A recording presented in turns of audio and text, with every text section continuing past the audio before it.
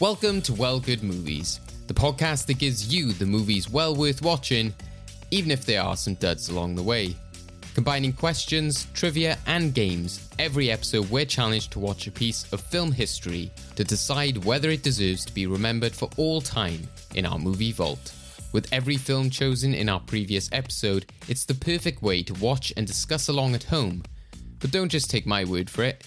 Here's a snippet of what to expect in today's episode. Also, fun fact, I actually have met Ben Whishaw a couple of times in London. Very lovely fella, really nice person. So what life aspect did he help you out with? Oh, to be fair, we were smoking and he gave me a light. If Paddington actually did that, I'd be impressed. That would be just somebody crazy. tried to light it, like, here you go. Yeah. Mr. Brown doesn't think I have this. All right, Mr. DeMille, I'm ready for my close-up. Are you not entertained? I'll be back. Here's Johnny. Oh, hi, Mark. They call me Mr. Tibbs. It's not the car. It's a silly movie moon. I'll get you, my pretty. To infinity and beyond. You're only supposed to blow the bloody doors off. Well, good movies. Hello and welcome to Well Good Movies, the podcast that gives you the movies well worth watching, even if there are some bumps along the way. I'm your host, David Oscar, and I'm joined by my friends, Knuckles McGinty, Fibs, Spoons, Jimmy the Snitch, T-Bone, The Professor, Squeaky Pete, Double Bass Bob, Farmer Jack, Mad Dog, Sir Geoffrey Wilcott, Johnny Cashpoint, Charlie Rumble, and Craig McDonald. Hello, lads! How are you, Craig? Yeah, I'm doing well. How are you? It's interesting to be back. Yeah, you brought an entire, group of people with you. What have you got yourself into? Right, you can go now, lads. Thank you. So, yep, we're back after our summer break, Craig, and we've had some space in between to sort of chill out, catch up on cinema going, and yeah, just enjoy the summer. So, how have things been? Have you enjoyed our break? Yeah, I mean, it's very much needed. I mean, I was in Croatia for a week and a half, so very much just, I managed to finally get there despite the weird bus issues that I had before with the last episode. Just to kind of close that story arc for people at home. Yeah, David was able to throw me in an airport and then just leave me there. I managed to somehow get about 24 bottles of Ribena into the country. David asked me, do I need to take it through customs? Why? Again, it's a bit like marmalade or something like that. Just having your essentials with you. Oh, can you imagine if I was just got over there and somebody happened to have a load of black currants and I just become this...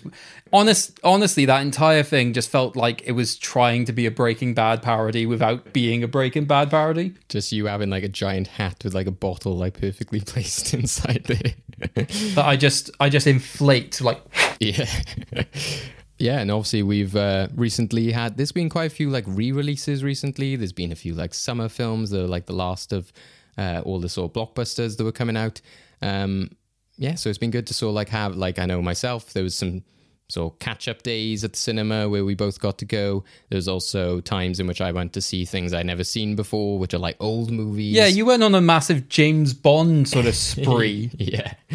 I started with GoldenEye, and I was just I got to see out the Pierce Brosnan era. Ironically, though, didn't finish that because I just didn't have the time to see Die Another Day, which I think some people would just be like, oh, you didn't miss anything, but still, it would have been nice to complete them, seeing them all in the cinema, but... Yeah, and we also didn't get a chance to, well, I don't know about you, continue on with the watching of the original Star Trek movies in cinemas. I did see Wrath of Khan, to be fair, I did see that. And my consensus was that, I'm not going to suggest this now, but I think the original Star Trek should be in the movie vault, which I think you'll disagree with. No, shut up. But Wrath of Khan is in there, but I thought the first film was fascinating. So yeah, if that ever comes I'm up sorry, again, David, you're a meth head for thinking this kind of thing. That's it's the typical film though that shows that divide with us. It's the kind of goes back to years ago when with Birdman, why I thought that should be Oscar winning material. I'm just there looking at the filmmaker side of me, and you're just no, that's not good enough. Yeah, I think you credit way too much in ambition as opposed to actual execution. Pretty much. Yeah, so it's been a good summer catch up, and I think hopefully I'm still I'm not sure if there's as many screenings now, but there was like screenings of Jaws in like IMAX and 3D, and I was kind of like, maybe I can see both, maybe I can compare them. I know you compared subbed and dubbed versions of anime as well. Oh yeah, in a single day I went to see the brand new Dragon Ball Super film, both first in the subbed and then in the dubbed, I had a free day. I wanted to see what the comparisons are like. Yeah, I had a great time. Well, our usual sort of format would be to sort of tell people about the movie we're talking about today. But again, as we've had this break and we've got like returning guests from last time, is this kind of like a two-parter. I'll go straight to our guests because we can kind of catch up with them as well. So let's introduce who's joining us today. So first of all, we've got Jamie Milligan, who is joining us once again. He talked to us all about the first Paddington film, and he is here to discuss the second with us. Jamie, how are you doing? I'm good. Thanks for having me back on. No, it's a pleasure. Thank you, especially when the second Paddington was such an elephant in the room in the first podcast. Exactly, yeah. Good to finally be able to talk about it. Yeah, I think that was just like fate, like telling us something. It was just like, you can't talk about this film, and it was like, this film is going to become even more relevant in a few weeks' time. It's just like, oh God, what's going to happen? So we'll get on to that. But yeah, like I said to Craig, and where we've been talking about the cinema and what we've been doing over the summer. I know for yourself as well, you've been sort of catching up on a lot of movies, etc. lately. So yeah, what have you been watching? Yeah, well, I discovered Letterboxd like earlier this year, and kind of now just trying to like keep up with that. So I went to cinema the other day to see Hit the Road, the Iranian kind of comedy drama, which, yeah, it was just everything. It felt a little bit like a Robert Altman, kind of just how it's playing with audio and just so many kind of conversations going on at once, which I just really liked. And yeah, and I watched Sanjit Ray's Big City today as well, which was really, really good. And then Austin Powers' The Spy Who Shagged Me, which, again, it's a broad church, but it didn't hold up as well as I thought it did. Spy Who Shagged Me, weirdly. The first one's definitely the better of the trilogy. But yeah, so quite eclectic. Austin Powers recently to me was kind of like showed how things like physical media and stuff are changing. Like I had emails being like, oh, buy like the Austin Powers Blu-ray or something box set, and it was like in this special thing which like folded out with all flowers and stuff, and it was like in the same like email in which the shop was being like, oh, Top Gun Maverick, own it in this special collector's edition, Casablanca in this special thing. It was all like these re-releases, and I was like, this is what this is now. This isn't just like, we'll sell you a bunch of DVDs. It was like, oh no, you have to spend like £50 to get this like collector's version of Austin Powers in which you get all three films together, etc. It's so weird. I've got no like special collector's things of any DVDs. I've got lots of DVDs. I've a few criterions, but the best one I've got is Assassination of Jesse James, which is like a book with info, which is like 15 quid in old money. I don't know, like with the inflation, it's probably £1,000 now. But yeah, it's really, really nice. And, my partner laments that I've got so many DVDs, but I do just love just owning it and knowing that it's always there. Yeah, so some of the collector's ones, they're a bit interesting. I think there's been quite a few examples in the past of where it's like a character's head or something, or like this giant like box, and you're just like, how would you keep that somewhere? But yeah, like when it's just something subtle like a book or something, it's a very nice addition. But yeah, right, well, we'll get onto your thoughts about today's film, Jamie. As you mentioned there, it's been a long time coming, it was the film that couldn't be mentioned before. But also joining us for this episode wasn't on our last episode. We have our resident film brain. It is Stefanos Florakis. Hello, Stefanos. I mean, you could say I've been here so long. I should start getting some money. I mean, some kind of payment. If I've not been paid for this, like hell are you? I did say the other day, I was just like, oh, we need to get you your cinema ticket for the Endgame win. And I was like, but the problem is you signed up to all the memberships of all the cinemas. So I was like, oh, I know, Everyman. And then you sort of like really perked up. And I was just like, oh, maybe I need to check the Everyman tickets. How much are these worth, actually? So back to that, because it's been so long since then, does it come with interest? So can I be like from a ticket to a membership maybe? Just sort of bring a lawyer for this? It's like JV said, it's just like what was originally a £6 cinema ticket is now worth like £1,000 or something. Like that's how much has changed. I didn't say anything. I didn't say anything. You said it on the record. Good luck forcing us to anything legally on that. So, Stefanos, it's been a bit longer since you last joined us. I believe it was Akira when we were last talking to you. But obviously, still, summer is a big time for the movies. And I know you're always one to sort of catch the latest releases, but also like TV series, etc. So, what has stood out for you the past few weeks?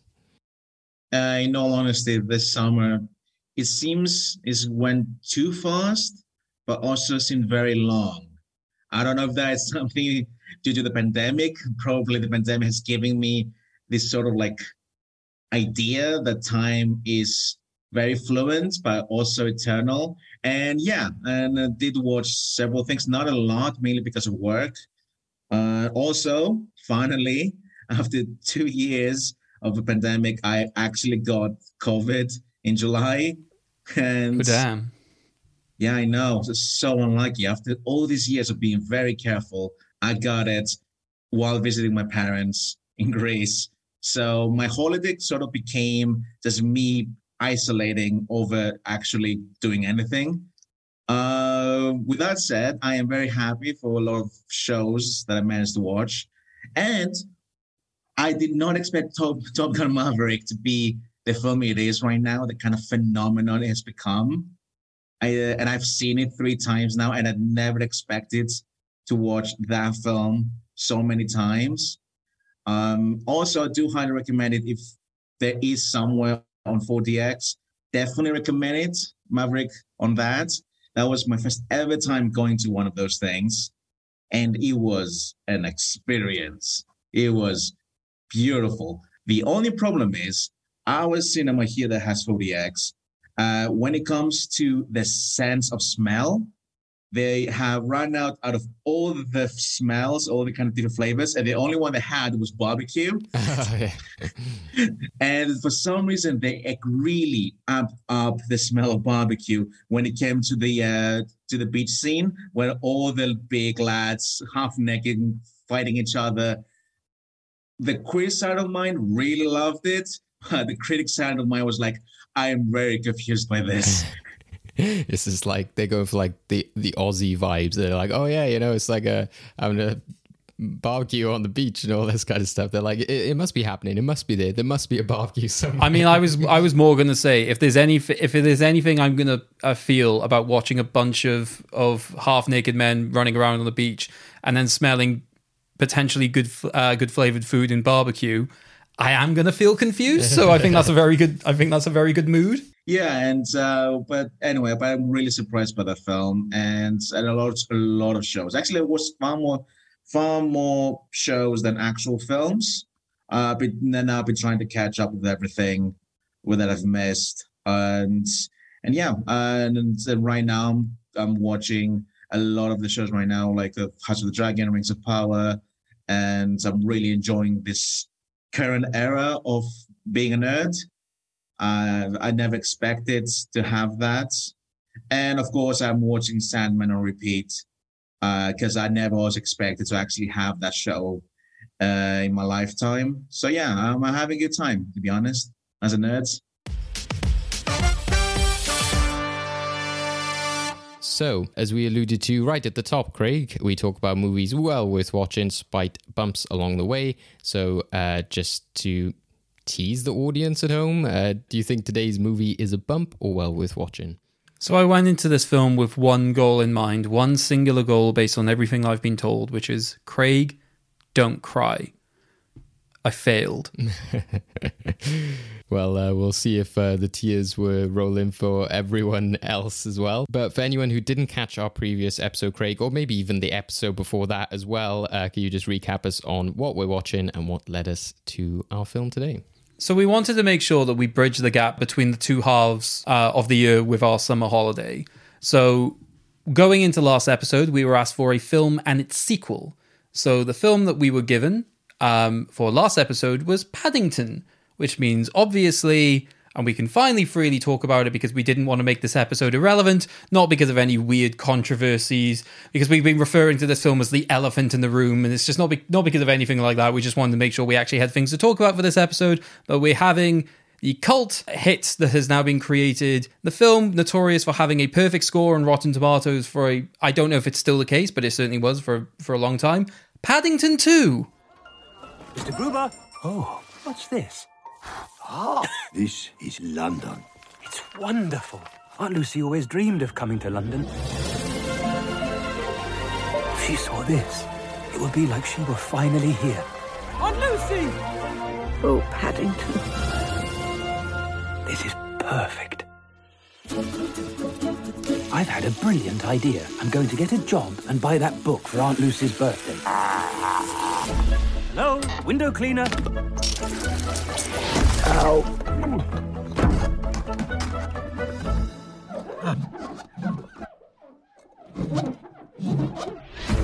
Are you quite sure you're ready for the workplace, Paddington? It's Phoenix Buchanan, Dad's celebrity client. I suppose you know who I am. Oh, yes. You're a very famous actor. VIP, celebrity. Or used to be. Now you do dog food commercials. Yes, so we look forward to discussing Paddington 2 today and undertaking our usual task of deciding whether it goes into the movie vault, our vault of movies that celebrates chosen films for all time. So, yeah, let's go straight into that discussion and chat all about this very famous film, which, like Craig said there, has become notorious for just how great the reviews have been and just people genuinely loving it, talking about it, mentioning the performances, even being brought up in a Nicolas Cage film earlier this year. So, yeah, Paddington 2 was released in 2017. The synopsis you get for this is Paddington, now happily settled with the Brown family and a popular member of the local community, picks up a series of odd jobs to buy the perfect present for his Aunt Lucy's 100th birthday, only for the gift to be stolen. So we're looking then at the cast. You got a lot of the returning players from last time. At the beginning, you got the voices of Michael Gambon and Imelda Staunton as Aunt Lucy. Then you got Ben Whishaw as Paddington.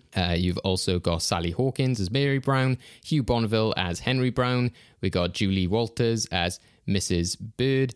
Then there's a whole slew of like British actors that you get in terms of like his neighbours, etc.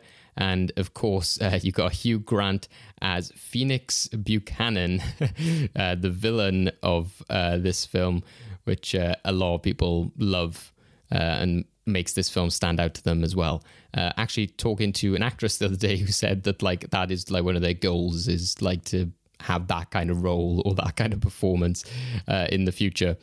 So yeah, this film was once again directed by Paul King, which we discussed last time. And in terms of writing credits, it was written by Paul King along with Simon Farnaby, and then obviously credit to the original creator of Paddington Bear, which was Michael Bond, and then they got like additional credits to people who helped add to the film. So I'll go first of all to, you know, last time the elephant in the room was Paddington 2. Now we are Paddington 2 out of the way. We kind of have to bring up the fact that this this episode is coming just after a very big loss within the UK. Whether you're a royalist or not, you know, we're not here to discuss that really, but obviously we'll say that, you know, it's a big historic loss just for, you know, somebody who lived a very long and impressive life with Queen Elizabeth II. And yeah, weirdly timed that Paddington has become such a big part of media at the moment because she was in a sketch with Paddington, as I think we mentioned last time, and then because of that, Paddington has become this big part of you know, flower laying and like seeing toys outside Buckingham Palace. I don't know if anyone else saw that video of BBC News in which a man revealed that Paddington wasn't there. I don't know, did you guys know this? That apparently the Queen had to act opposite nothing, which I can't, was mind-blowing to me. So thanks for that, BBC, for the important news there. I'm more enjoying the weird associations that people have created of Paddington being the Grim Reaper. Yeah. Definitely. I don't understand why that's the goal you've gone for there. Yeah, just a lot of people confused as to like, is he dead now? Is he like, he's holding her hand, taking her to like heaven? What's going on? So you guys, Steph, Jamie, if you had like any sort of weird occurrences with seeing this whole explosion with, not only, I guess, like people talking about the Queen again through like her film appearances, but also like seeing Paddington talked about. Again, Jamie, what was your reaction? Well, I think there's been the guy who's had it tattooed on his leg, that picture. I just, I think the biggest thought really for all of this is just the Facebook mums who have all been getting RSIs from just reposting everything about the Queen. So I think they're the real sufferers during this. But no, there is a sweetness to it that people, want to take marmalade sandwiches and lay it down. And, it's probably a little bit misplaced. There are plenty of food banks that need food rather than just being wasted for vermin on the ground. But again, like, we can't go too much into it. But yeah, it's an odd time. But, it is nice that we have kind of a mascot for this country, and it seems to be an immigrant character, which is great. And when we're talking, last time we were talking about like that British charm and everything like that, again, this seems to come out as well, like the Paddington element of, the charm of the story and stuff seems to like come back up again. And then there seems to be, obviously, again, very serious subject, but, this whole discussion of like, what is British? Is this a good thing? Do we want to see like all this kind of like, oh, look at this, look at London, all this focus on that, which I guess then can sometimes change your view of like characters or films in terms of being like, oh, well, is that actually like aiding in that?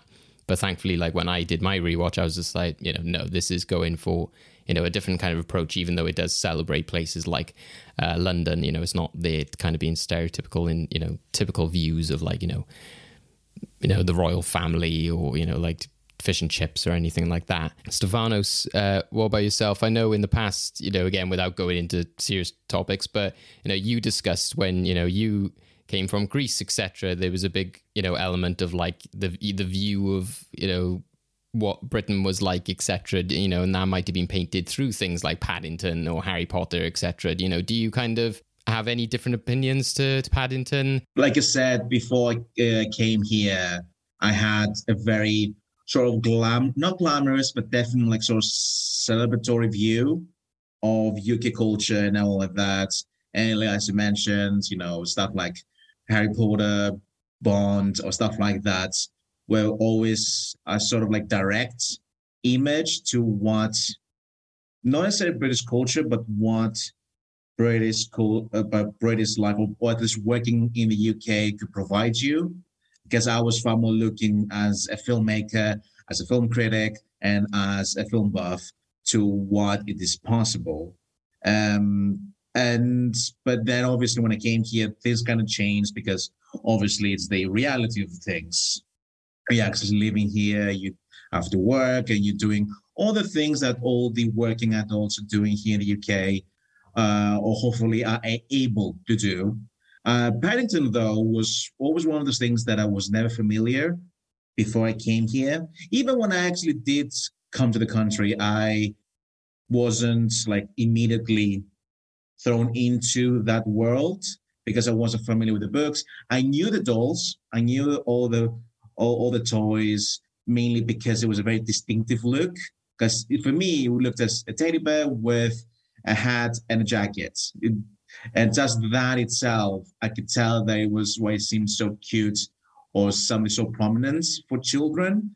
But then the first film came out, and similarly to the sequel, also had like a lot of critical acclaim and all of that. So then I watched the film, and I started getting it. I was like, okay, I get why people love this character. Afterwards, I watched all the shorts and not read the books, but I had like a quick skim through it. And then 2017, at the time I was working in a cinema, and it was the first day that it came out. I had a very long shift, and I knew that I wanted to watch something easygoing, something breezy, and I did hear very good things about it, and I was expecting to have a good time. So I went to the latest showing, mainly because I finished around 9 p.m.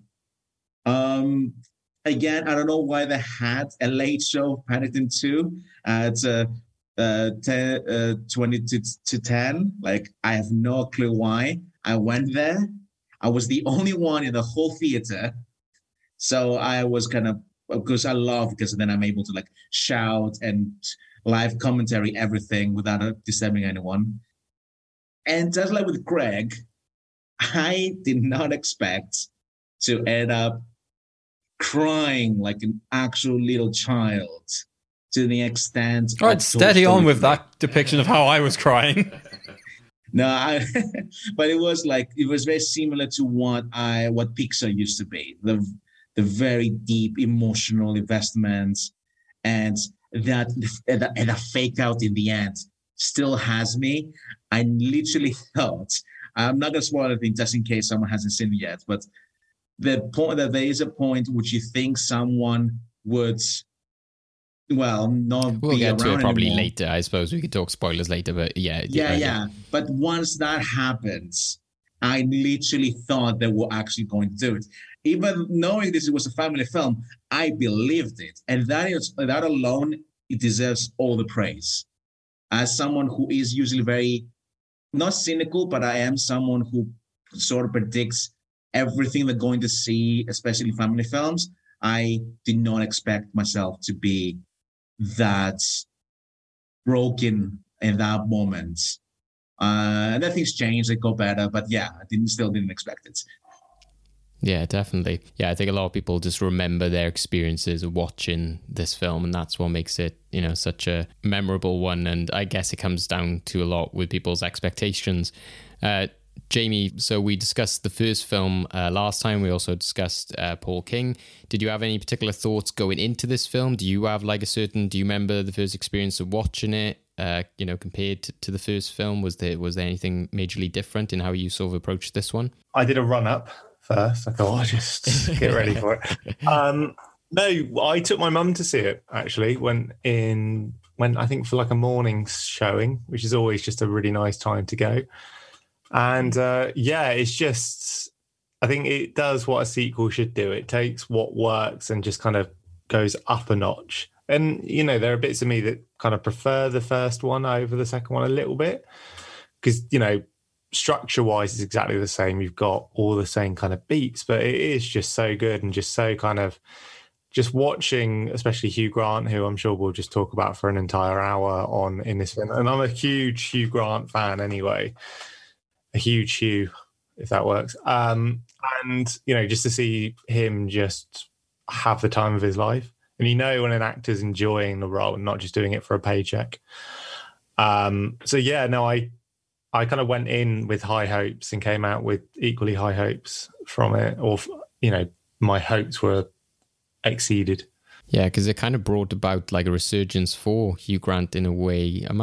Steph, you might be able to help me with this. Am I right in thinking he's like in some big blockbuster or something soon? And I was just like, oh, good for him that he made it into this, etc. Like you see him a lot more in film and television now, and they seem to be, approaching him kind of like almost like Christopher Walken or someone like that, in which they're like, oh, he's fun, he's cool, and like he sort of stands out within his role because he's always there as a kind of like elder character or like crazy Jeff Goldblum type, character. No, like there was the interesting thing that 2010s for Hugh Grant is basically sort of is his own renaissance, but it's mainly because he started choosing roles that kind of broke the mold of basically his whole career. Because he has been saying multiple times that he sort of got tired of being compared to all the rom-com tropes and the rom-com roles. And I think what I would say in the specific film that's kind of started changing was with Cloud Atlas, because in that one, bizarre film, like completely, but his plays a sort of like smaller, multiple roles, but all of them are the villain, which that kind of started the whole sort of renaissance of his. And especially the fact that one of those roles was literally a futuristic cannibal that kills people and eats their flesh. So I'd say that is a big jump from Love Actually.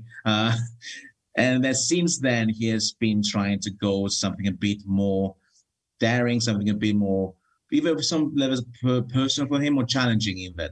And Paddington 2 was literally on that middle of that renaissance. And then from there on, he just skyrocketed. Then he started doing some very daring stuff, like his limited series on HBO with Nicole Kidman. For some reason, the title is escaping to me. But The Undoing, was it The Undoing? The Undoing, yes, which he is absolutely phenomenal. I'm not a big fan of the limited series in general, but I was a huge fan of his performance. And yeah, now he's doing what was it? Dungeons and Dragons adaptation, which again, which I don't expect much from the film, but I am very looking forward to see him because so far he seems to have had a great time doing this film. But it was almost, again, with like what you were saying, it was the Very English Scandal as well, where he was Jeremy Thorpe with Ben Whishaw, funnily enough. Yeah, saying, very different Paddington. Yeah, so he said, there was one day he was trying to kill Paddington and the next day he was trying to F Paddington. So he got such a good wit to it. But like you say, it's a real like reconnaissance for the Hugh Grant. I don't know if there's a term for it yet. Yeah, I think that definitely is the case. Yeah, I think Dungeons and Dragons is potentially what I was thinking of. That when I saw him there, I kind of reminded me of that sort of like Jeff Goldblum-esque nature of just like, he's a sort of like crazy character. And yeah, I think for the past few years, he has had those kind of like strong roles. He was in things like Foster, Florence Jenkins, and he was in Pirates. He did the voice in that. So he was kind of embracing more like he's always been about in some ways. But, they weren't, like you said, Steph, they weren't just typical rom-coms and, the sort of like the same, playing the same role every time. Yeah, because for ages he just had the association of just being the British bumbling romantic. And I definitely think with this film, you prove to all audiences he's not just that. He can do a range of other things. I mean, I think it's best placed by literally have him doing having a character that has 22 characters themselves, and then just every now and then just does different character voices. Yeah, I think that it just shows off the range and just like how versatile he can be. I guess a lot of people have said that they were like, oh, this is the first time I realized that he was like a competent actor, etc., or they realized how fun or funny he could be as well. It's literally what a previous guest of ours, Liv Mackinder, said to me when I said about this episode. She went, the one where he himself discovered he can act. That's definitely one of the big parts of this film. I think obviously the charm as well, like you said, Jamie, just the fact that it does what a sequel should do in terms of like taking the strengths of the previous film and I guess giving people what they kind of expect in a good way. I think there's very much a comfort in that way of something like a Toy Story or Pixar, like we mentioned before, that it gives you the typical tropes. I think like you, Jamie, I think I'm unsure as to whether I do prefer it from the first one, because I think that, as we were mentioning at the beginning, sometimes I just have to credit something when it's just then a bit more ambitious, or it's introducing something, because to me that's what sort of like started it off with. If it kind of like does it again, I'm like, well, you're just doing the same thing. I didn't feel that here there was quite the sort of same creative risks, but there was still the strong sequences and moments and visual moments, but they were kind of just like the same as in the second film. Not to like say that they're any worse or anything like that. I just didn't feel that this had quite I don't think it had the edge to it that the first film had, in terms of like, I was saying with the first one, it had like a sort of sketch comedy-esque nature to it, and the comedy was a bit more random. I think here is a lot more like of the antics and the fun lines and the characters. Anything else that stands out to anybody in terms of the story of this one? Again, I kind of think it plays it safe, but in a good way. I think that the strength of this is that it very much presents itself as kind of, the first film has to introduce you to the character of Paddington, which I think is what works there. And like, you're discovering who the characters are. They're going through a bit more of a character arc. Here, I think the family take a bit more of a back seat. But what it does accomplish is there has the great element of a storybook, is that the fact that it can just be like, it's a film about Paddington getting a present for his auntie. And at first you kind of look at it and go, oh, is it just that? You expect it to become more. And it doesn't really, and that's what's really lovely about the film, is the way it bookends itself and really does make it a sort of very traditional Paddington story. I think halfway through it, you might think like, oh, would this have become a book? You know, Paddington behind bars kind of thing. But it's the fact that they didn't go into those easy tropes. They didn't call it as something like the Muppets did. It wasn't Paddington Most Wanted or anything like that. So I think that their restraint there, you know, is really commendable. And yeah, it's just, I just love the fact that it sort of bookended itself, and it's just this really nice, simple story, which just has a lot of like fun and, you know, antics in between. You know, Jamie, what do you think of it now? Where you said also you don't know whether you prefer the first one, but, you know, do you think the strengths of this one lie in its story, or more like you were saying before, maybe just the themes and the strengths of the technical aspects, etc.? I think the strengths really come through the characters, like bringing in Brendan Gleeson as Knuckles. Like, again, you know, it's Brendan Gleeson coming from like his kind of In Bruges kind of vibe as well. You know, just getting comedy, that kind of deadpan, and there, you know, with it. And again, there's so many like pastiches in this film as well. Like when he eats the marmalade sandwich, you can just see like where he's finding his inspirations, and there's maybe a little bit more kind of style to the second film that the first one doesn't. Like you were saying, David, about it being kind of a lot more random in its comedy. This time it's very kind of constructive. The barbershop scene where he's cutting the hair, and, you know, he's a Tory's dream. You know, Liz Truss wants everyone doing a side hustle. So just watching him at the beginning doing that.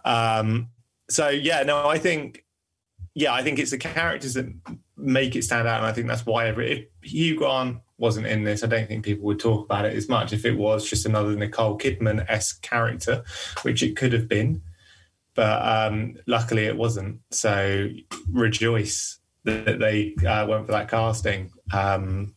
Yeah, I think it is the characters that just kind of, and again, like you said, they did establish so much already, so we could just hit the ground running, which works so well.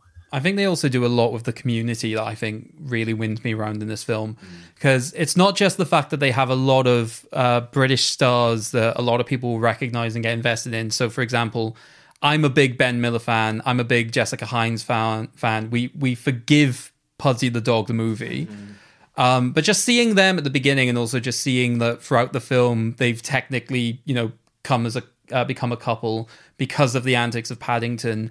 That's what I enjoyed about the first film, and I've talked about how he's the sort of character that just doesn't change himself but changes everyone around him. I just like the way that they actually show how he's had an effect on the community. Just A, in like the small antics he does, B, even just in the interactions he has at the beginning of the film, is just clearly these are things that he's been doing for a long time, stopping that one guy from getting locked out of his house, helping the bin guy revise for his exams, and then just seeing how that all sort of like falls apart as he's gone. And for me, that's where like the emotional heart of the film really hits, is that at the end, sorry to go straight to that, I predicted they were going to bring Aunt Lucy over to London, so I'm glad they followed through with that. But it was how they did it insofar as the entire community banded together and just there. That's what kind of got me welling up and crying a bit, just seeing all those faces. I'm a sucker for somebody thinking they were alone in something, and then just seeing a group of people, no, we've got your back. And I thought it was a very natural, very well done thing that they did. So the fact that I also remember a lot of those side characters, and we get favourites from the first film. We get Peter Capaldi's character back, Mr. Curry. That's it. I knew it was a food. I couldn't remember which one. And you also had Jim Broadbent back again in a really natural role.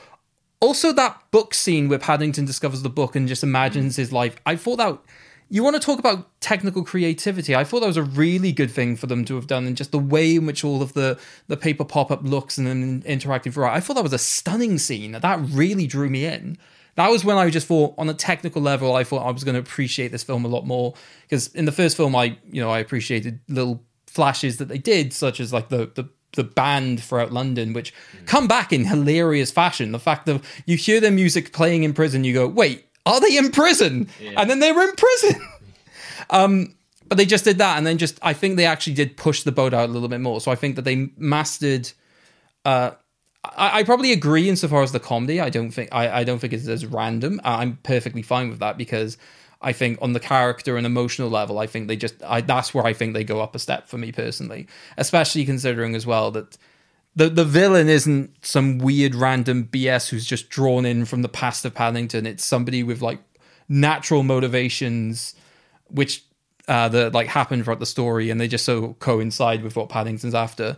But yeah, I think Jamie was right earlier. If we wanted to talk about Hugh Grant for an hour, we easily could. Yeah, no, and I think, that's where I would be on the same page of being like, well, I could go between each one, whereas like there's the elements I like about Paddington 1, but as you said there, I think then there is the elements like the characters, the community, how that kind of all wraps up.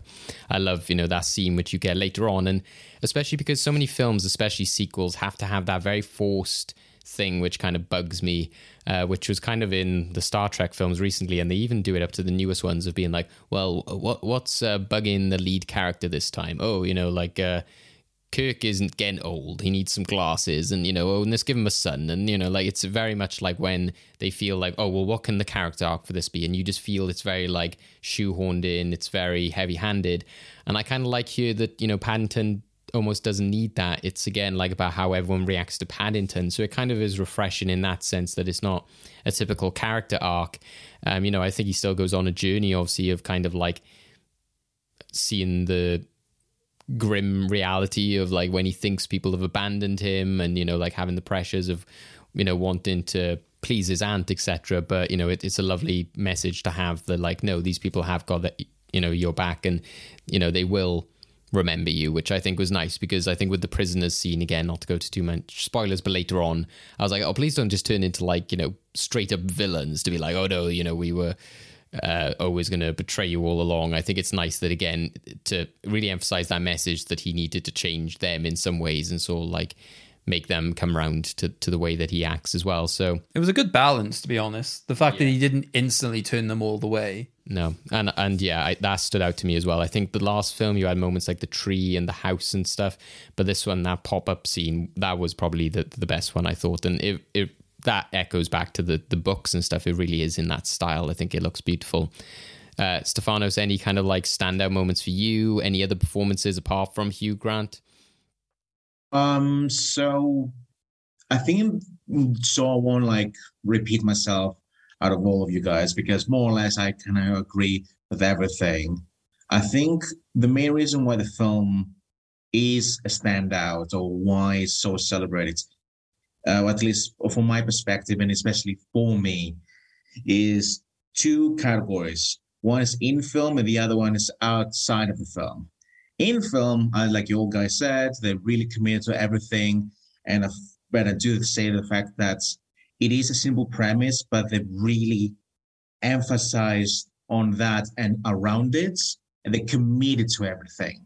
And that is something I really appreciate when a film, a sequel, especially when a sequel does it, where they commit to a certain idea and a certain technique, the production value itself. And it's not even that expensive, but they make it look extremely expensive because of the creative level. They're going for everything. Like I said, for the pop-up book, everything in the prison looks like a Wes Anderson film. Like all of that stuff is just escalating but in a more creative manner. And like Jamie said, and they're using that creativity to expand on each character. All that is great. Now, I think another factor of why it's such an emotionally engaging film in things because of what was happening at that time in real world, because it was 2017. It was the year after Brexit. Things were being extremely divided. And then we got this film about this little immigrant bear coming to a community filled with people of so many different cultures and communities, and not showing the bad side, actually showing whenever they are mean or anything like that, it's always about circumstances, and it's not because they are inherently evil. Even Phoenix Buchanan, even he finds himself in the end when he gets his punishment and finds a sort of new light. And all that stuff, and especially like Greg said about the ending, for the whole community coming together to help this one individual in need. It's just, it brought a lot of stuff that I needed, and I do believe a lot of people needed at the time, and we still need right now.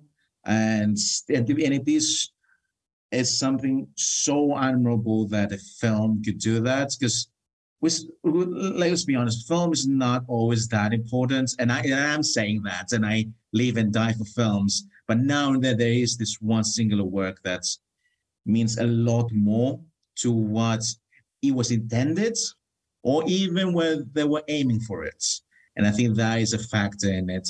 And one I would say, Steph, it stands out in terms of like the relevancy to when it was made, or even when you watch it now, is especially to now. And I think that when I was rewatching it, I was kind of like, oh, I'm not sure if I would sort of buy into this whole like they think Paddington did it kind of thing. Like they just see him like run out to the shop, etc., and like instantly you go to prison.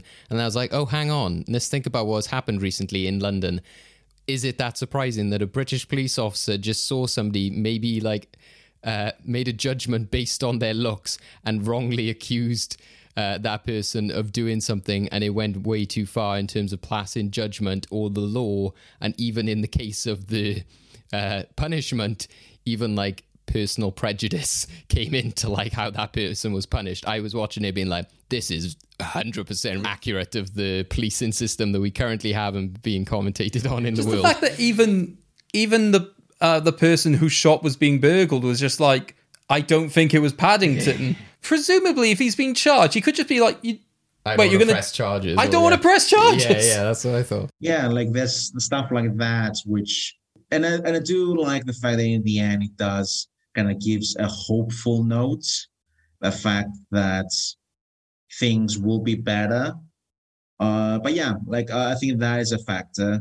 And also, I do want to give all the credit to yes, I could speak about Hugh Grant for hours, maybe days, maybe the whole year about in this film. But I do also want to give like huge props to Ben Whishaw, because the fact that he's a digital character, but he's been mainly doing voice work in this, and the fact that I believe there was a bear and sounds like that, and I was invested with him, it gives a huge props. Also, fun fact, actually I've met Ben Whishaw a couple of times in London. Very lovely fella, really nice person. And for this very few interactions I had with him, I can see why they casted him for Paddington, because there is a sort of sincerity in him, and I can definitely see that within multiple of his performances. So what life aspect did he help you out with? Oh, to be fair, we were smoking and he gave me a light. If Paddington actually did that, I'd be impressed. That would be just somebody crazy. tried to light. It's like, here you go. Mr. Brown doesn't think I have this.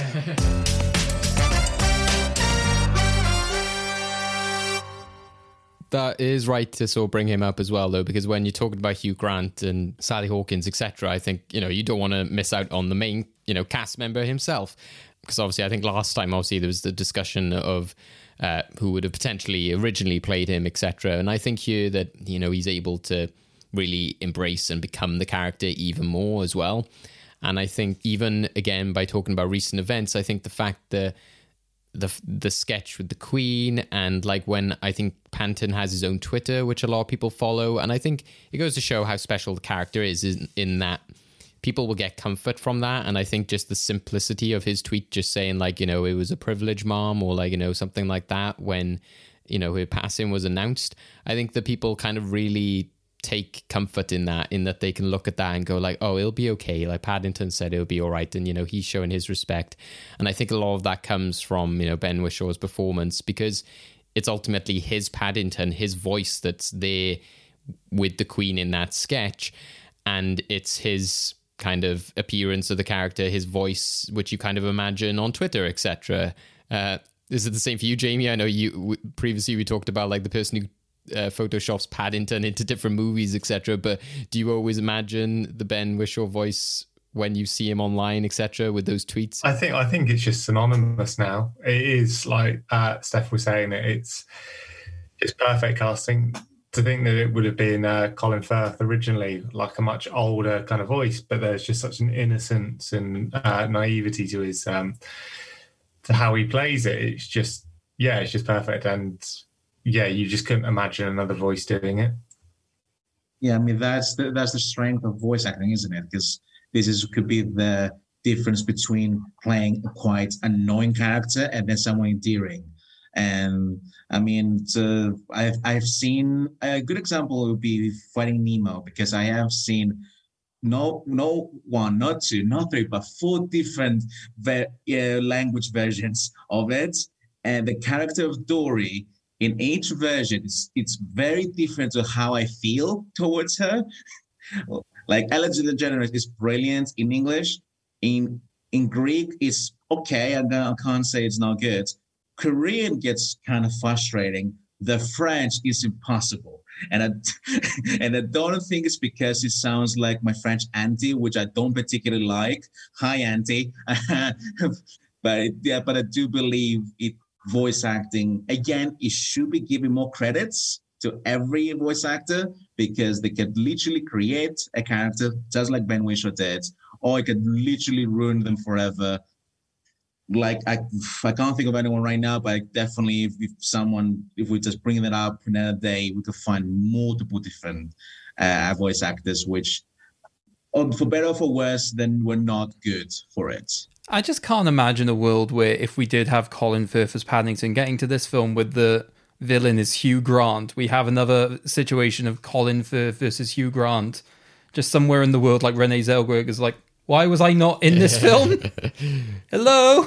I think what I was thinking during this as well was how, I'm not sure if things would change then with like a third Paddington film. I think that you've seen a lot of innovations in the way that we've used like practical characters and how you sort of blend in CG characters. I think of something like His Dark Materials on the BBC. I know that they use like puppetry there and then kind of like CG over it. And I was thinking that parts of this film, obviously, which is then 2017, so it's a bit older, but there was parts of me which were looking at it thinking like, is this your great acting? Did you, were you only working with a tennis ball? And I think obviously things like Star Wars has really taught us with Grogu, something like that can come across and become really endearing with a puppet, etc. But I don't know if Paddington would work obviously as a puppet, but I'm wondering in the future, will there be kind of more of a realism to him if they will sort of progress it from like CG to something else because of the success of things like Grogu. Again, that's what, I mentioned Muppets Most Wanted earlier, but there is something about that. I don't know whether they're both because they're about sequels about, nostalgic characters that end up getting imprisoned, etc., and wrongly imprisoned.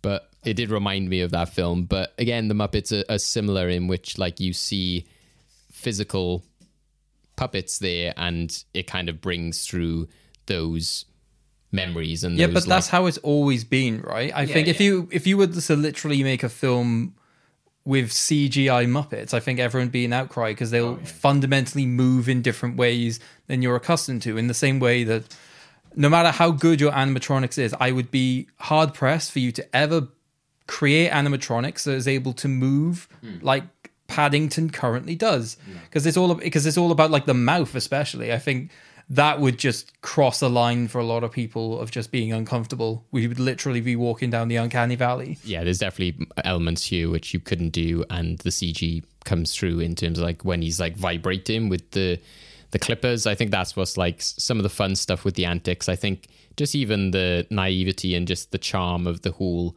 washing the prisoners' outfits into pink. I think that that's just such a endearing moment. There's times in which he does things in which you're like, oh, would you do that? Is that a bit over the top? The barber scene kind of reminded me very much of Mr. Bean in a way as well, and I think that comes into the kind of like English British charm of it. Funny you say that. I literally watched that exact episode of Mr. Bean about a week ago.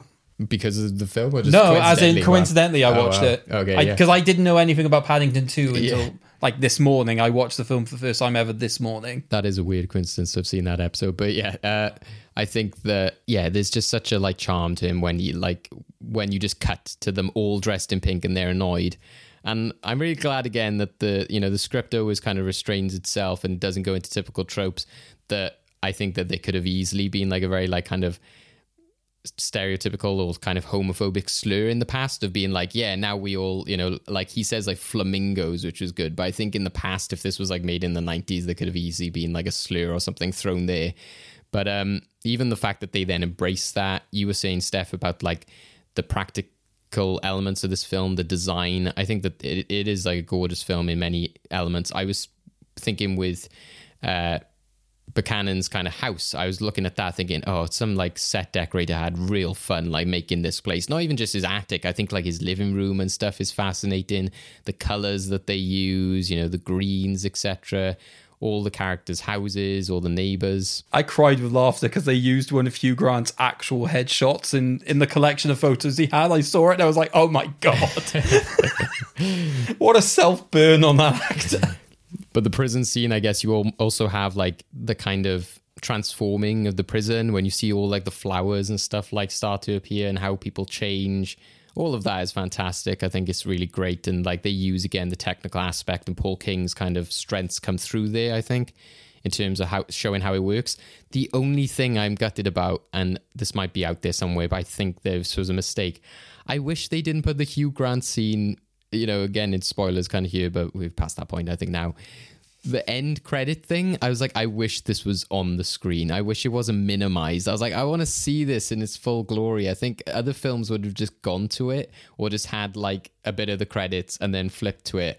I was like, I don't want to watch this on a tiny little screen in the credits. It was like, there was so much lights and dazzle and like, such impressive set work done there. I was like, oh, come on, put this on the full screen. That's why you watch film in the cinema, because I didn't have that problem at all. True. I'm also conflicted because I also think for me, part of the joke that works so well with that is because it's in the small scene, you think, okay, it's going to be him suffering in prison. So the fact that he then gets an entire musical number that you're just not expecting because of that aspect ratio, I was like, okay, yeah, this actually really works. And I will say, the costume designer that made his prison overalls with the little collar as well to look razzle dazzle, I want their number. I really liked as well his, the fact they used his costumes to flip between different characters. And I like that this, they were using traditional characters, Poirot, etc., Hamlet. I like that one of them seemed to be Mr. Toad, potentially, from Wind in the Willows. I looked at that, I'm like, I'm pretty sure that's Mr. Toad. I'm like, is he going to like start talking like him at some point? But it's possible. Jamie, is there any other sort of standouts for you in terms of sequences or other performances? Anything else we haven't mentioned that you sort of really love? The entourage in the prison, like all these kind of, I think, who's the really tall guy who's tall, massive? He plays, is it Gary King he plays? His sitcom, he does that Murder and Successville.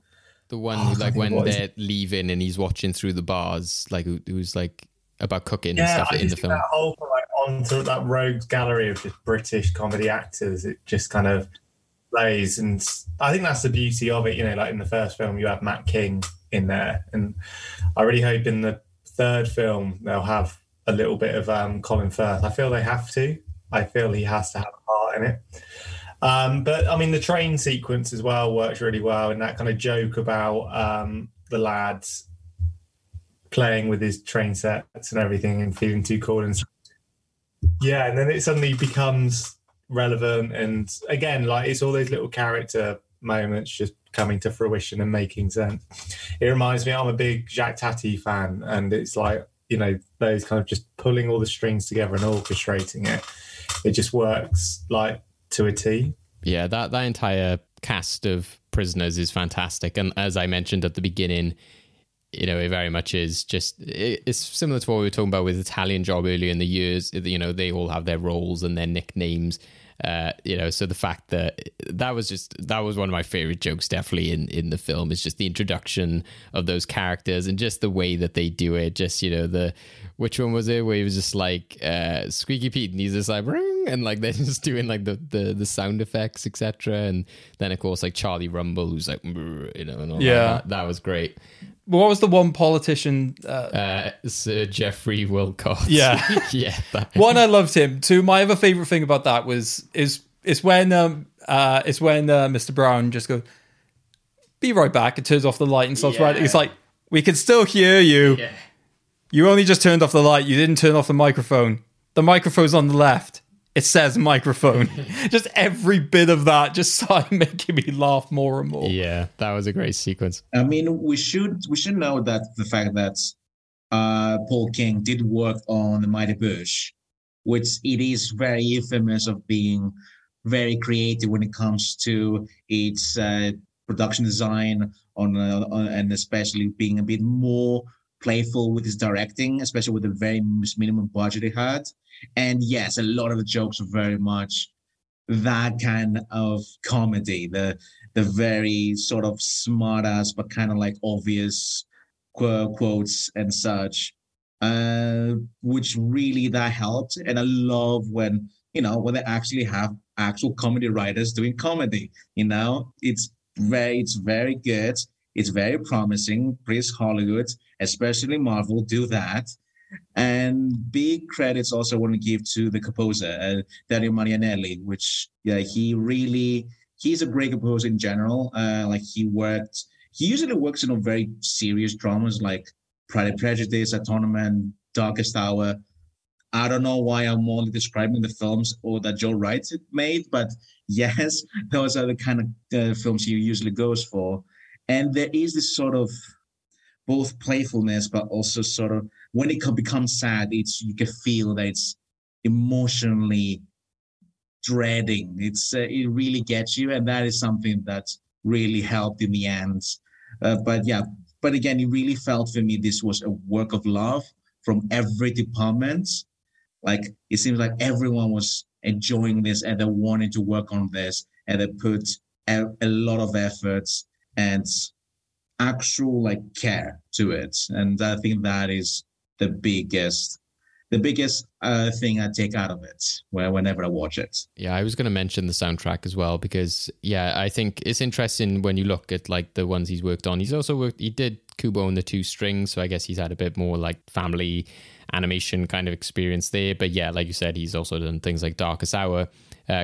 Craig, he actually worked on V for Vendetta's soundtrack. So one that really stands out there is the Eevee Reborn sort of music, which kind of follows the same traditions that he uses. It kind of reminds me of a composer like Alexandre Desplat, when you get something that's kind of very sort of moody and grounded and feels kind of sophisticated, but in this kind of fantastical sort of brighter setting. I think it kind of really makes you take it more serious, which I think, and it sort of adds this kind of sophistication to it, which I think is really nice. So adds this extra depth. And even to go back where we were talking about the performances and the characters, I think it's like you said, Steph, it goes back to the kind of Mighty Boosh aspect, that it isn't just this guy is the big guy, this guy is the skinny guy, they don't go with just typical tropes. I think that, you look at a character like Spoon, is it? And that, he's got that sort of quirky voice and the glasses.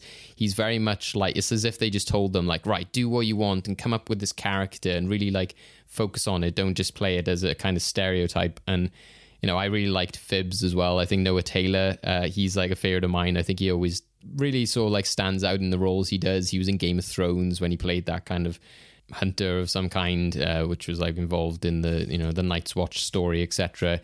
He always stands out to me, and I think he did a good job here as well.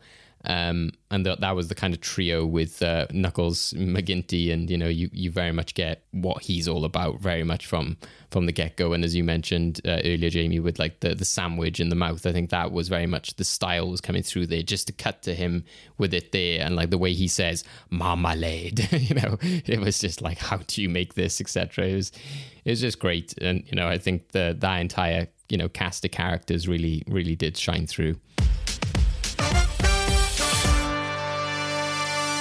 I mean, when we mentioned earlier about Elizabeth II's death, and yeah, I do agree with the sentiments. If you're gonna make sandwiches, don't just leave them on the ground. But anyways, but I do love the fact that this was, I would imagine, mostly from children, and that it was a sentiment of care that they learned from Paddington. So that is something.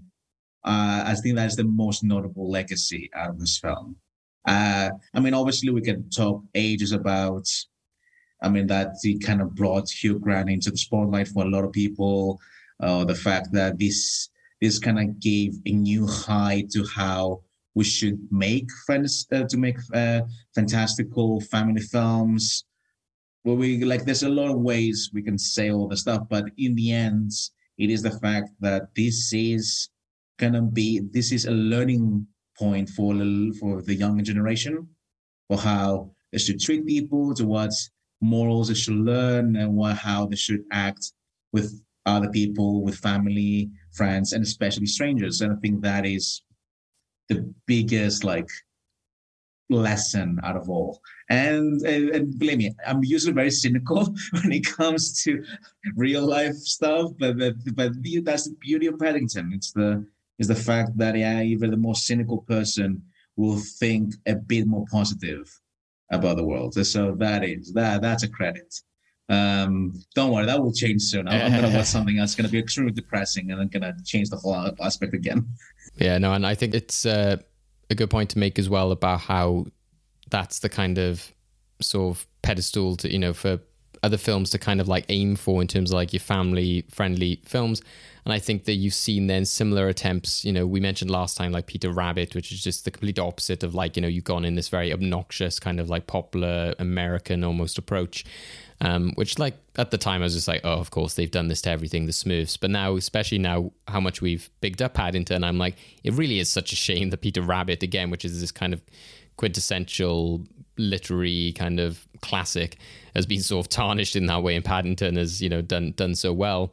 But even when you look at this year, they tried to sort of make the Secret Garden a thing again, the Railway Children return and all this kind of thing, and none of it really kind of flew off in the way the Paddington does. And I think it shows the importance of that creativity and having the right director and the right sort of tone and approach. I think that is really important in terms of making something stand out and have its own style without just being kind of oh, well, let's just make it look pretty, or let's just kind of bring back something that people remember or was a classic book. But if it hasn't got anything so new or fresh to bring, well, what's the point? I guess that's the advantage with Paddington, is that he wasn't really on the big screen as much as other properties have been in the past.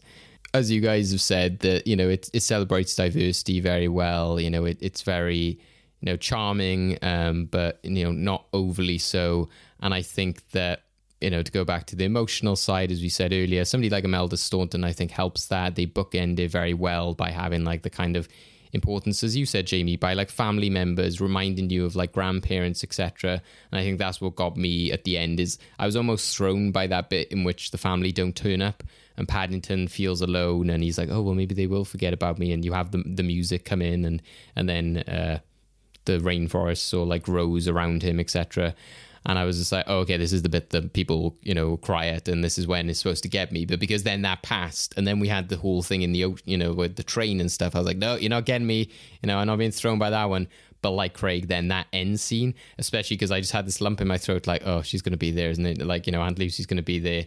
And it was, again, I found that obviously the whole community coming together was really sweet, and how they had banded together.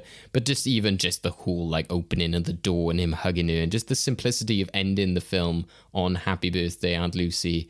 I just loved that. Again, it's just simple storytelling at its best, and not ending it on a joke or anything stupid. But it's like a little short cartoon. It's just it ends I'm trying to find this for my Aunt Lucy. And, ends with just "Happy Birthday, Aunt Lucy." You could just imagine it in the book like that, just the one line, which I thought was beautiful.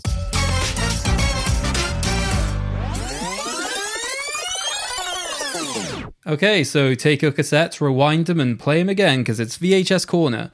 This week, following up from last episode's set of facts, we've asked Jamie if he'd be willing to talk us through some behind the scenes of this film. So take it away, Jamie. Okay, so it's just a few that I've got. So we talked about Michael Bond, the author of the Paddington books. So he died on the last day of filming Paddington 2. So, never got to see it. And then 6 months before the release of the film, at the age of 91, his last book about the title character was released in 2017. So still, getting stuff out there, which was good going. And the Paddington books, does anyone have a guess at how many books they've sold? Worldwide throughout his career? 60 million. 2 billion. 5. Okay, you're all wrong. 35 million copies. Okay, too high. Like that's half at the population of the UK. Anyone want to guess how fast a adult grizzly bear can run in miles per hour? I'm gonna say 36 miles an hour. Quite specific. Is this the speed that you run up to the film in? You said earlier you had to run up to Paddington 2. So okay. You asked me what my approach was to it. Yeah. Yes. Okay. I think that you could go about 28 miles per hour then. Okay. I've got long legs. Very long. Definitely faster than me, kilometers per hour. How many? How much? Just faster than me. Okay. Like 40 miles per hour, which is the same speed as a greyhound. Definitely faster than me. So I wasn't too far off. Then the last one, back to being a bit more film related. So in Hugh Grant films, when they're dubbed overseas, and obviously it'll be different actors playing the role. Steph, you'll know, having seen quite a few of the different dubbings.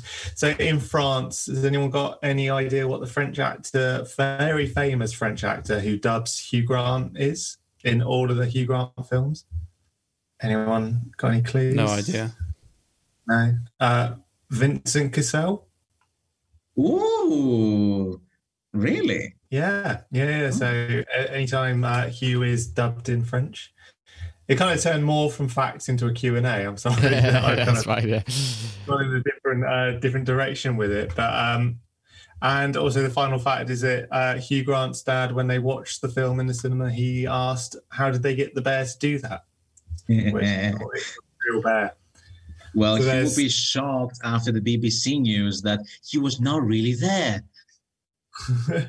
Yeah, I remember seeing the sort of tribute to Michael Bond at the end, and I thought, oh, that's sad. And again, it's a weird coincidence with, I think I was reading an article, I think I did actually screenshot it, which was kind of like relevant, I suppose, to what we're talking about in terms of the Queen, etc., is that I think his daughter said, Paddington brings people together and brings out the best in people. That's a quote from one of the books. I certainly think he did that with the Queen. I think she was talking there about the sketch. But obviously this film very much embraces that. And then, so she's still talking about the sketch, and Paddington with the Queen said he gave her the opportunity to show that side of her that was so special, brought people closer to her. That's why so many people are leaving these tributes as wonderful, uplifting memory of her. But she said when talking about her dad, she was saying he would have been overwhelmed by the sort of popularity.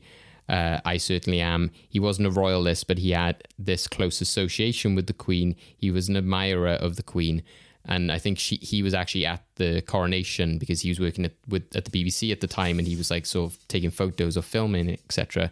And I think that's quite interesting, that's very much the mood of a lot of people and grandparents at the moment, people who aren't like, oh, well, I'm not, I don't care about the monarchy, I'm not a royalist, but people just have an admiration for the lady herself, etc. And I think that you mentioned his last book, Jamie. 2017. So yeah. And wasn't it like about St. Paul's or like one of the big landmarks, one of the churches or something like that? And I think that he had gone there for an occasion with the Queen, so it was like something she was like opening or like making a speech or something, and he had been invited there for that, and that's when he thought, oh, my next book will be about this. So it's again that kind of weird timing of like his associations with the Queen, his interactions with her, Paddington being brought into all of that. Yeah, I think that it's mad that he passed away like as they finished filming as well.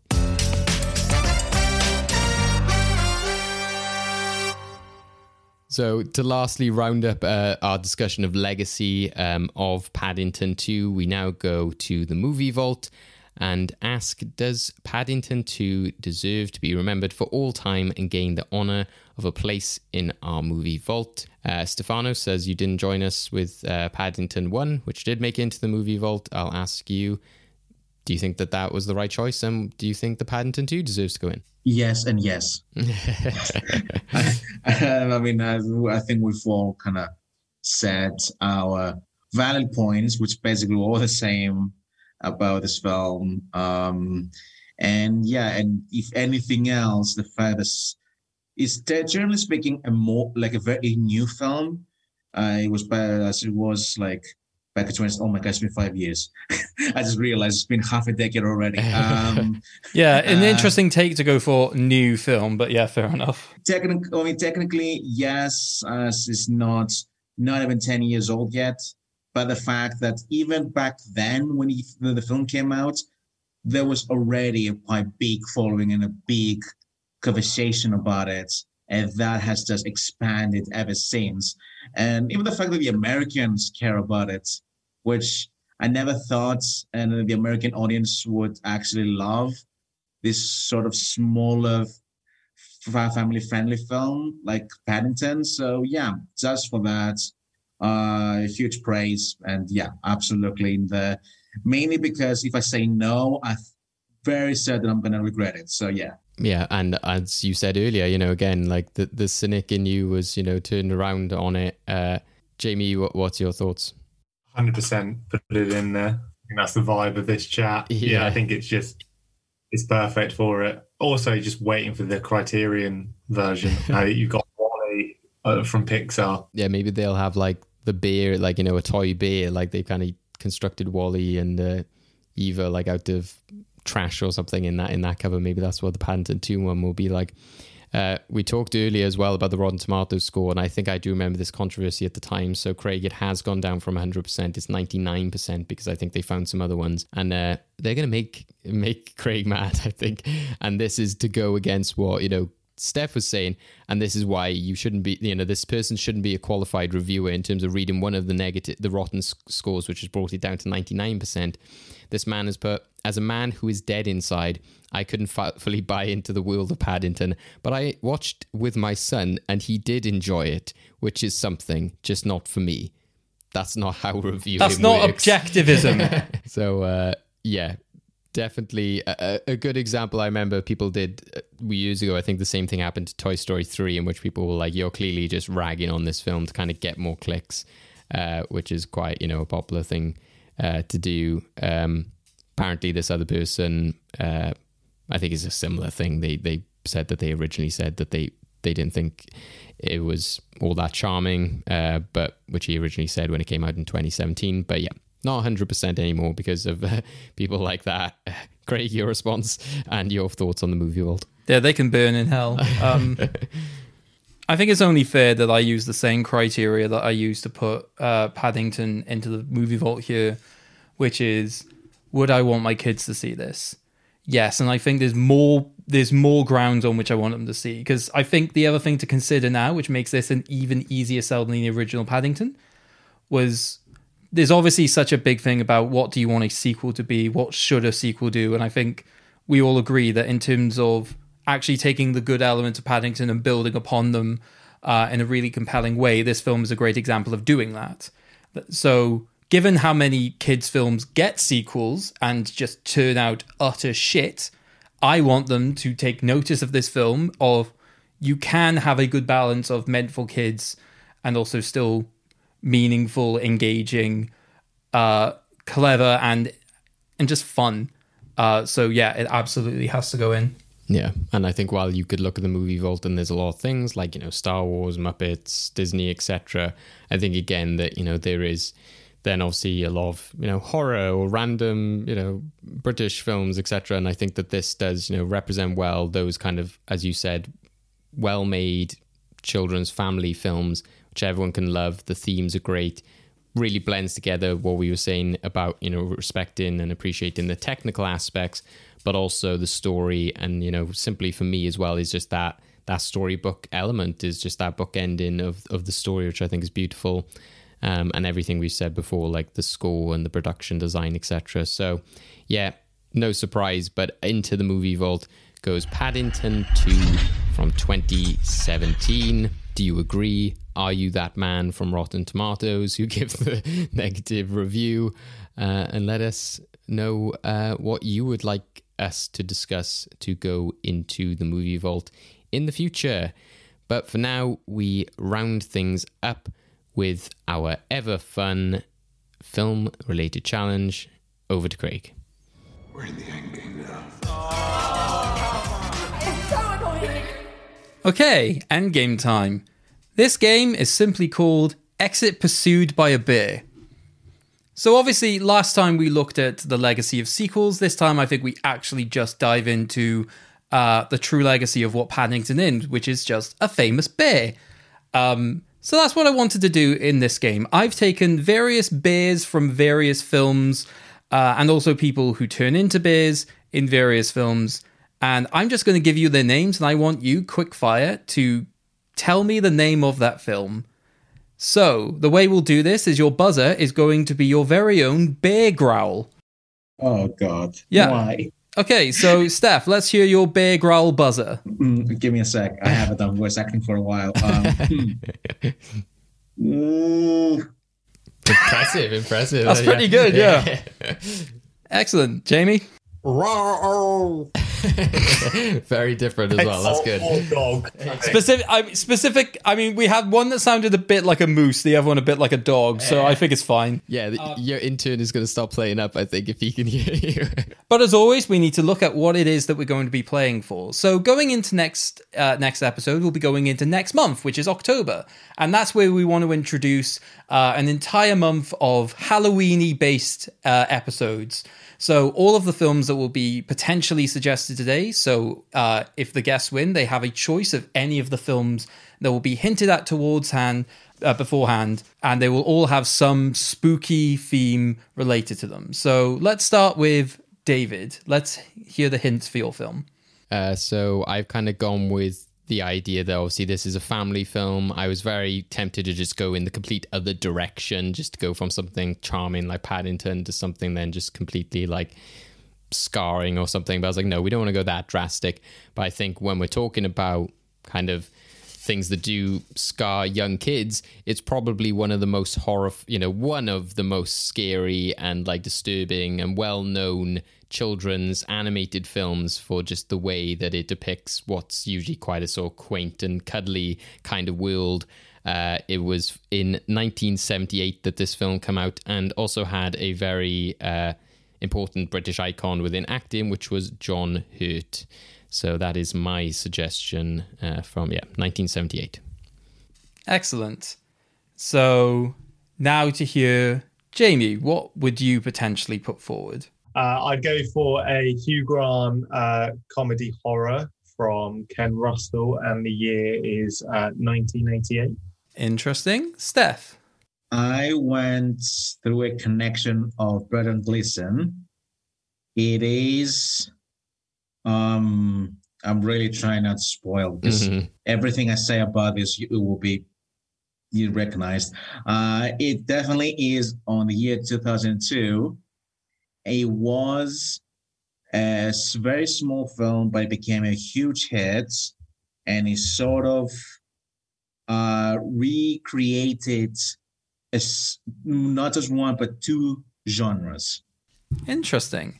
And finally, to wrap it up, you could have any one of those films, or you could have my film from 1993. Again, this is a family-themed horror-esque film, very much diving straight into the theme of Halloween, with lots of loud, brash characters, some really interesting music, and also very much like Paddington, a very cute, helpful, animated sidekick for our live-action cast. Okay, so those are the films we could be playing for. Now to play the game. David, would you be able to keep score for us, please? Okay. So, in some cases, I will have removed the word bear from the character's name. So, obviously, you can just logically assume that for some of these, bear is going to be in there. But if you think you know the answer, just growl. I'll say who growled first, and we'll get your answer. Are you ready? Okay. The first bear. Boo Boo. Roar. Jamie. Yogi Bear? I don't. So I'll be nice. I don't need a specific film in some cases. I just need like a franchise. So so long as you just say Yogi Bear, you are correct. Number 2. Norm. Rar. Steph. Norm of the North. Norm of the North. A very, very bad animated film about a polar bear. You're lucky I remember the title, because I've really tried to like really like sink it into my subconscious, like completely disappear. You just brought all the drama back. I mean, I have to go through that for a daily basis, so welcome to my world. Number 3, Baloo. Rawr. Ooh. David? I think Steph was just... I thought it was slightly Jamie, so... We could say it at the same time and get a draw. Yeah. I'm happy for that. So on the count of 3, say what the film is. 3, 2, 1. Jungle Book. Yeah. So that's a I point mean, each. we could say I say the animated one, and Jamie says the live action. Yeah, sure, we'll go. That seems like a... There we go. Yeah. Mowgli. What I should also point out is that some films may appear twice. Okay. Number 4. Baloo. Fozzie. Rawr. Muppets. Yeah, it's Fozzie Bear, the comedian. Waka waka. Number 5. Eleanor. Rawr? Steph? I don't remember if that's her actual name. Is it Brave? It is indeed Queen Eleanor, who turns into a bear in Brave. Excellent. Number 6. Kevin. You know, you should put it in the music from Countdown right now. I could, but unfortunately David hasn't mastered the soundboard yet to do that. I'll give a small hint. I will accept either name that this film has, because it has a different name depending on if it's released in the US or internationally. Oh, okay. The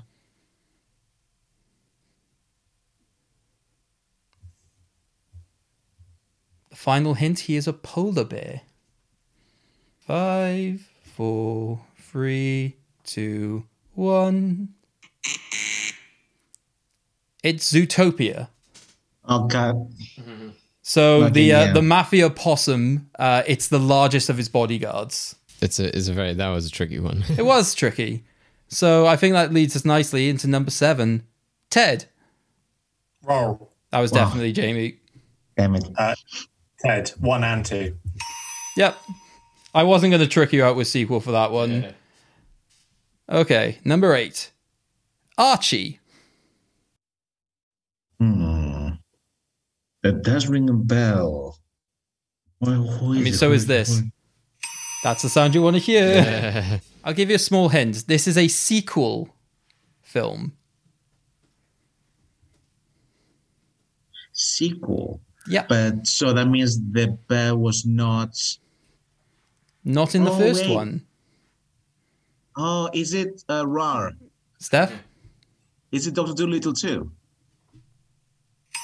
It is indeed Dr. Dolittle 2. It is the focal bear of the film. However, because I gave a hint for that, that's only going to be half a mark. Okay. Fair enough. Yeah. Number 9. Bear enough. And I apologize for pronunciation for this, but Kenai. Rawr. Steph? Brother Bear. Brother Bear. It is the person who's turned into a bear. And he becomes a brother. That happens a lot in Disney films, doesn't it? Next up, we have Lil Jon. Rawr. Oh, Rawr. That was definitely Steph. Okay, can I just say the name of the protagonist? Because I know there's like a larger title, but I just don't remember the whole thing. I mean, it probably falls within franchise rules, so what is it? Yeah, Robin Hood. Yep, from that really long-winded title, Robin Hood. Is it okay? Because I know it's just the Disney version, which is just called Robin Hood. Okay, it's not like Prince of Thieves or Men in Tights or anything like that. If it was probably made today, it would just be called Hood or something. Especially considering he's Lil Jon, like Lil Wayne. Okay. Are we ready for number 11? Oksana.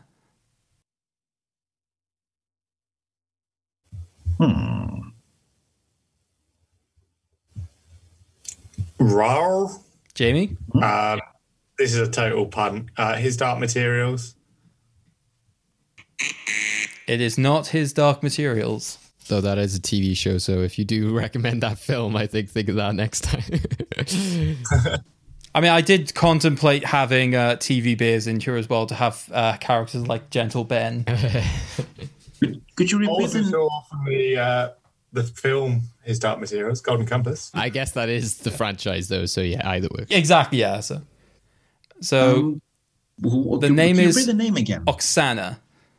Oksana. It's like that song, Oksana, Oksana. I'm going to do a countdown for this. 5, 4, 3, 2, 1. The answer is Borat. It is a bear that...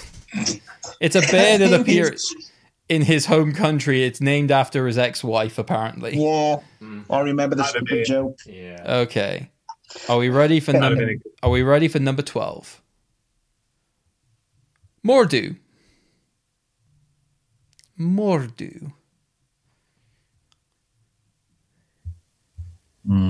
Aye, that Mordu. Gotta change the fate of this episode. I'm going to give a hint. It is a film. Yeah? Jamie? I don't know, what was the hint going to be? I think. No, so who just growled? Jamie. Yeah. Jamie. So I was going to, but then you were about to say a hint. I'll say that. All right, I'll say the hint, and then I'll let you answer. Jamie first. You'll both get the hint. Okay. It is a film that's already been said, so you've got like a 1 in 10. I'm going to say Brave.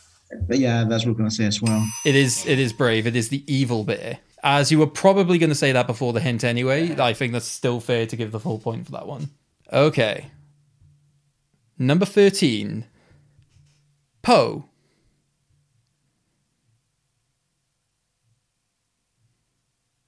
Is it Poe? Poe, yeah. Not. Okay. Roll. Jamie? Roll.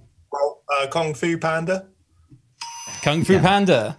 Master Po Ping, the dragon warrior. I love how crazy people just look up like row. Honestly, I was awful at this game last time. I got so confused because we had to say our name before, and I kept getting it wrong. It's just one sound this time. So you were going to have a clarification, Steph? No, it's because I thought you said Poe, but I was needing to confirm because I thought you might have said Pooh. Yeah. Oh, I see, right. Yeah. It's Poe like the Teletubby. Yeah. Tomato, Winnie the Pooh, Winnie the Poe. Okay. Also, fun fact, Winnie the Pooh not included in this game in any capacity. It's Winnie the Poe. Although I will tell you who is included. Our next entry, Tenderheart. I think I know what it is. I don't know the name of the thing. Rar? Steph? Bear care? It is not bear care. Oh, rar. No. You've lost your chance for the turn. Jamie, would you like to buzz in? Would you like to buzz in, Jamie? I'm going to rar. Jamie? I'm going to say the Care Bears. Yep. I think that has to be half a point, though, surely. I'm giving a full point to Jamie, half a point to Steph. Okay. Yeah, I think that's fair. I'm okay to share like half points. I don't mind. Yeah. I mean, I've already made my judgments whether David puts it in the scores. Yeah. So it's a full point and a half point. Okay. Bear cages. Yeah, it sounds like a hospital for bears. I love it. Oh, in line with like Animal Hospital. Just loads of bears on stretchers with like Okay. We've now come to the last bear on our list. So the final bear you have to identify is Coda. Row. I know it. Why do I know it? I'm going to say Grizzly Man. Is it Grizzly Man? Steph, you look like you were about to growl. Yeah, rar. It's the little annoying crab thingy from Brother Bear. It is indeed the cub from Brother Bear, the bear who gains a brother. If Steph were in charge of naming films. Yeah. Okay, that brings us to the end of the game. So David, who has won? Well, is it the end? Because it's 7-all. Okay. So I'm going to tell you part of a title that has a bear character. And I just want you to tell me who the bear character is. Okay, so it's a bit of a role reversal. Are you ready? Okay. And so the same system. Just let me get the buzzer back out. So the part of the film is called Blood and Honey. Row. Jamie. Row. Winnie the Pooh. It is Winnie the Pooh! Yes, an excellent linking to the end because it is an upcoming horror film, Winnie the Pooh, Blood and Honey. Yeah, he's now in the public domain, of course. Yeah. And obviously the trailer has been recently released within the last 2 weeks or so. Yeah. So with that, the winner of the end game is Jamie. Congratulations. Well done, Jamie. First defeat. Sorry. Oh, I'm really? Sorry, First defeat for Stefanos. Oh, wait, Yeah. not quite. Well, maybe Endgame. after a string of wins, I think, anyway. Endgame specials, let's not forget. Yeah, so congratulations, Jamie. So now you have the choice of 4 films. So you can go with any of the suggestions from any of us, or of course you can go with the film that you would like us to look at. So what would you like us to discuss in the next episode? I feel that because Bear Care just gave me a step up, I'm going to go with Steph's option. Okay, so you're going to go with Steph's option. So Steph, give us a little bit of build-up and then tell us what we're discussing in the next episode. So, like I said, the connection, especially to make it Halloween themed, is a film that Brendan Gleeson was in. He was playing a supporting role to a 2002 film that it is a horror film, but really subverted the genre of digital era. Basically, it was one of the first films ever to be fully shot in digital cameras. And 2, of the zombie genre, that was directed by Danny Boyle, and it's 28 Days Later. 28 Days Later. An excellent choice to kick off our Halloweeny month. Yeah, so going down, which I'm not sure if we've gone down the whole sort of zombie route, I guess. No, but, we haven't, for probably obvious reasons for me. But. Well, yeah, so awesome. So thank you for that suggestion, Stefanos, and Jamie for giving the suggestion over to Stefanos after your win. So yeah, 28 Days Later from 2002 is what we'll be discussing next time.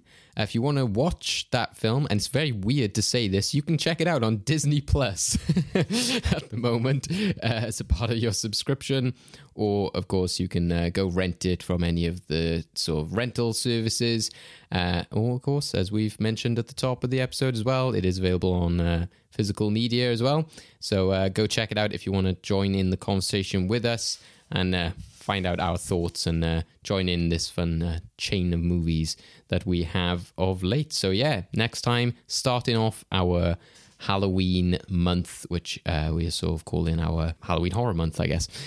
So yeah, thank you guys for joining us talking about Paddington 2 very much yet. Like kind of what I was originally thinking for my suggestion. We're going very opposite to Paddington 2 with 28 Days Later.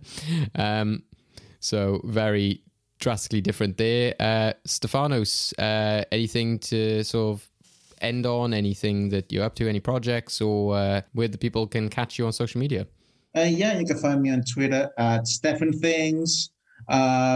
Mainly, I retweet a lot of stuff. Basically, you can tell my whole personality just for the retweets I do. And as I said earlier on the recording, I am planning to revisit the BFI London Film Festival this October. So far, I have 22 films booked. I know myself. I know I'm going to really, really go all the way in. And most likely I'm going to add another 5 films. I'm hoping a lot of good things. This time around, I'm not going to put that much effort on catching up with famous celebrities or filmmakers. I think this time around, I'm just going to like relax and enjoy the films. And I also do think I've been desensitized quite a lot. I think after I've seen 2 different films next to Edgar Wright, I think I'm okay. So yeah, and as for anything else, I am actually working something of my own. I'm working on a script for a while now, and yeah, you know, one of the things about creatives, we just keep going and going until we actually hit the jackpot through our own creativity. But we'll see. And also, I am actually looking forward for Wonka. I didn't care at all before until Paul King was brought into directing it. And that is the only reason I am going to watch it. I thought the exact same thing when I was looking at Paul King for the last episode. So yeah, very, very excited for that. And yeah, lots of fun stuff I'm sure to come with all the festivals, etc., which are going to be starting up soon. Jamie, what about yourself? Where can the people find you? What have you got coming up? People can find me on Twitter at Jamie Milligan, on Instagram at MillySnap, and on Letterboxd, because I'd like more Letterboxd friends, is at Jamie Milligan. So not very inventive with my names. And then, yeah, just writing and just trying to get stuff off the ground, really. It's, just lots of ideas, really, at the moment.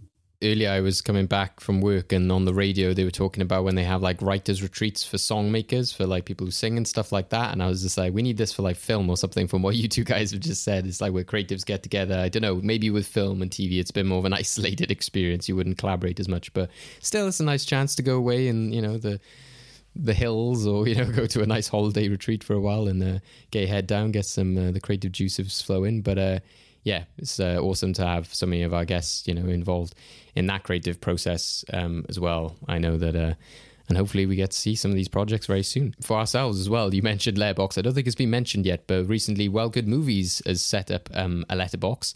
So, yeah, follow Jamie, follow us as well. I know Stefanos as well, you're on there, especially because if you want to actually get an up-to-date version of the Movie Vault list, Well Good Movies has 2 lists on there. One is covering all the films that we've talked about specifically or reviewed, so films that might have not gone into the vault, or films that were sort of like talked about like in an episode of like 3 films, etc. And you can just see the Movie Vault list on there as well, so a very good chance to see all of that. So yeah, we got some exciting projects on the way now as we enter our last segment of the year now. We've got our Halloween horror month now is upcoming, which will now start with 28 days later. And yeah, that entire month is dedicated to Halloween. Lots of fun, creepy stuff coming up there. Lots of like antics. Our end games are always fun. The film discussions and lots of fantastic guests we got coming up there as well. So keep peeled for that. And please do, yes, follow us. Like everything on social media. It's all much appreciated. Craig, anything lastly from yourself? I know we got 1 or 2 other announcements to tease. Yeah, so no jokes from me this time, just a couple of announcements. One, personal life. So for those of you who don't really pay attention to the podcast, I'm a debater, and on the weekend of the 23rd and 24th of September, I will be running a pop culture themed tournament. So if you enjoy my opinions on films, TV, whenever it comes up, you get to see what kind of topics I get to set people in the Pop Culture Grand Prix 2. I'm very much looking forward to it, and I'm hoping to get some incredibly cursed ideas past my fellow chief adjudicators. Also, just in terms of the podcast, keep a lookout for more updates on this, but we are currently planning and producing the next Endgame special. So, coming off of the heels of our last successful series, which ended in a climactic Champions Cut edition, we're looking to get some more Endgame specials off the ground again, and we'll be looking to do one before the end of the year. So once we have more information, we'll feed that out to you gently and surely, like a good marketing team would do. Lots more fun buzzers to come, I'm sure. Oh yeah, I'm going to find absolutely weird things for people to do. I think Jamie's probably been through, like, him and Reese maybe this year have gone through, I think he had to do like a suggestive noise for that innuendo one and then also say his name. I think Jamie's up there with having to do the weird kind of like a bear growl and his name, you know, it's very weird. Yeah, please don't use that as a reason to discourage coming on again in future. You just got to see what comes up next time, isn't it? It'll be both. You have to say your name in bear. So, well, thank you, Stefanos and Jamie, for joining us. It's been fantastic talking about Paddington 2. And yes, we hope to have you both come back in the future. And for everyone at home as well, make sure you go check out 28 Days Later. As I mentioned, on Disney Plus, you can rent it, buy it, and join in our fun conversation. So thank you once again, everyone, and we'll catch you for Halloween. Woo! Bye-bye. Bye. Roar. Roar. See you soon. Bye. Bye. Roar. To keep up with the latest episodes of Well Good Movies, you can listen to us on all your usual podcast outlets, including Apple, Google, Spotify, YouTube, and more. Don't forget to follow us, subscribe, and rate us where you can to keep our podcast growing.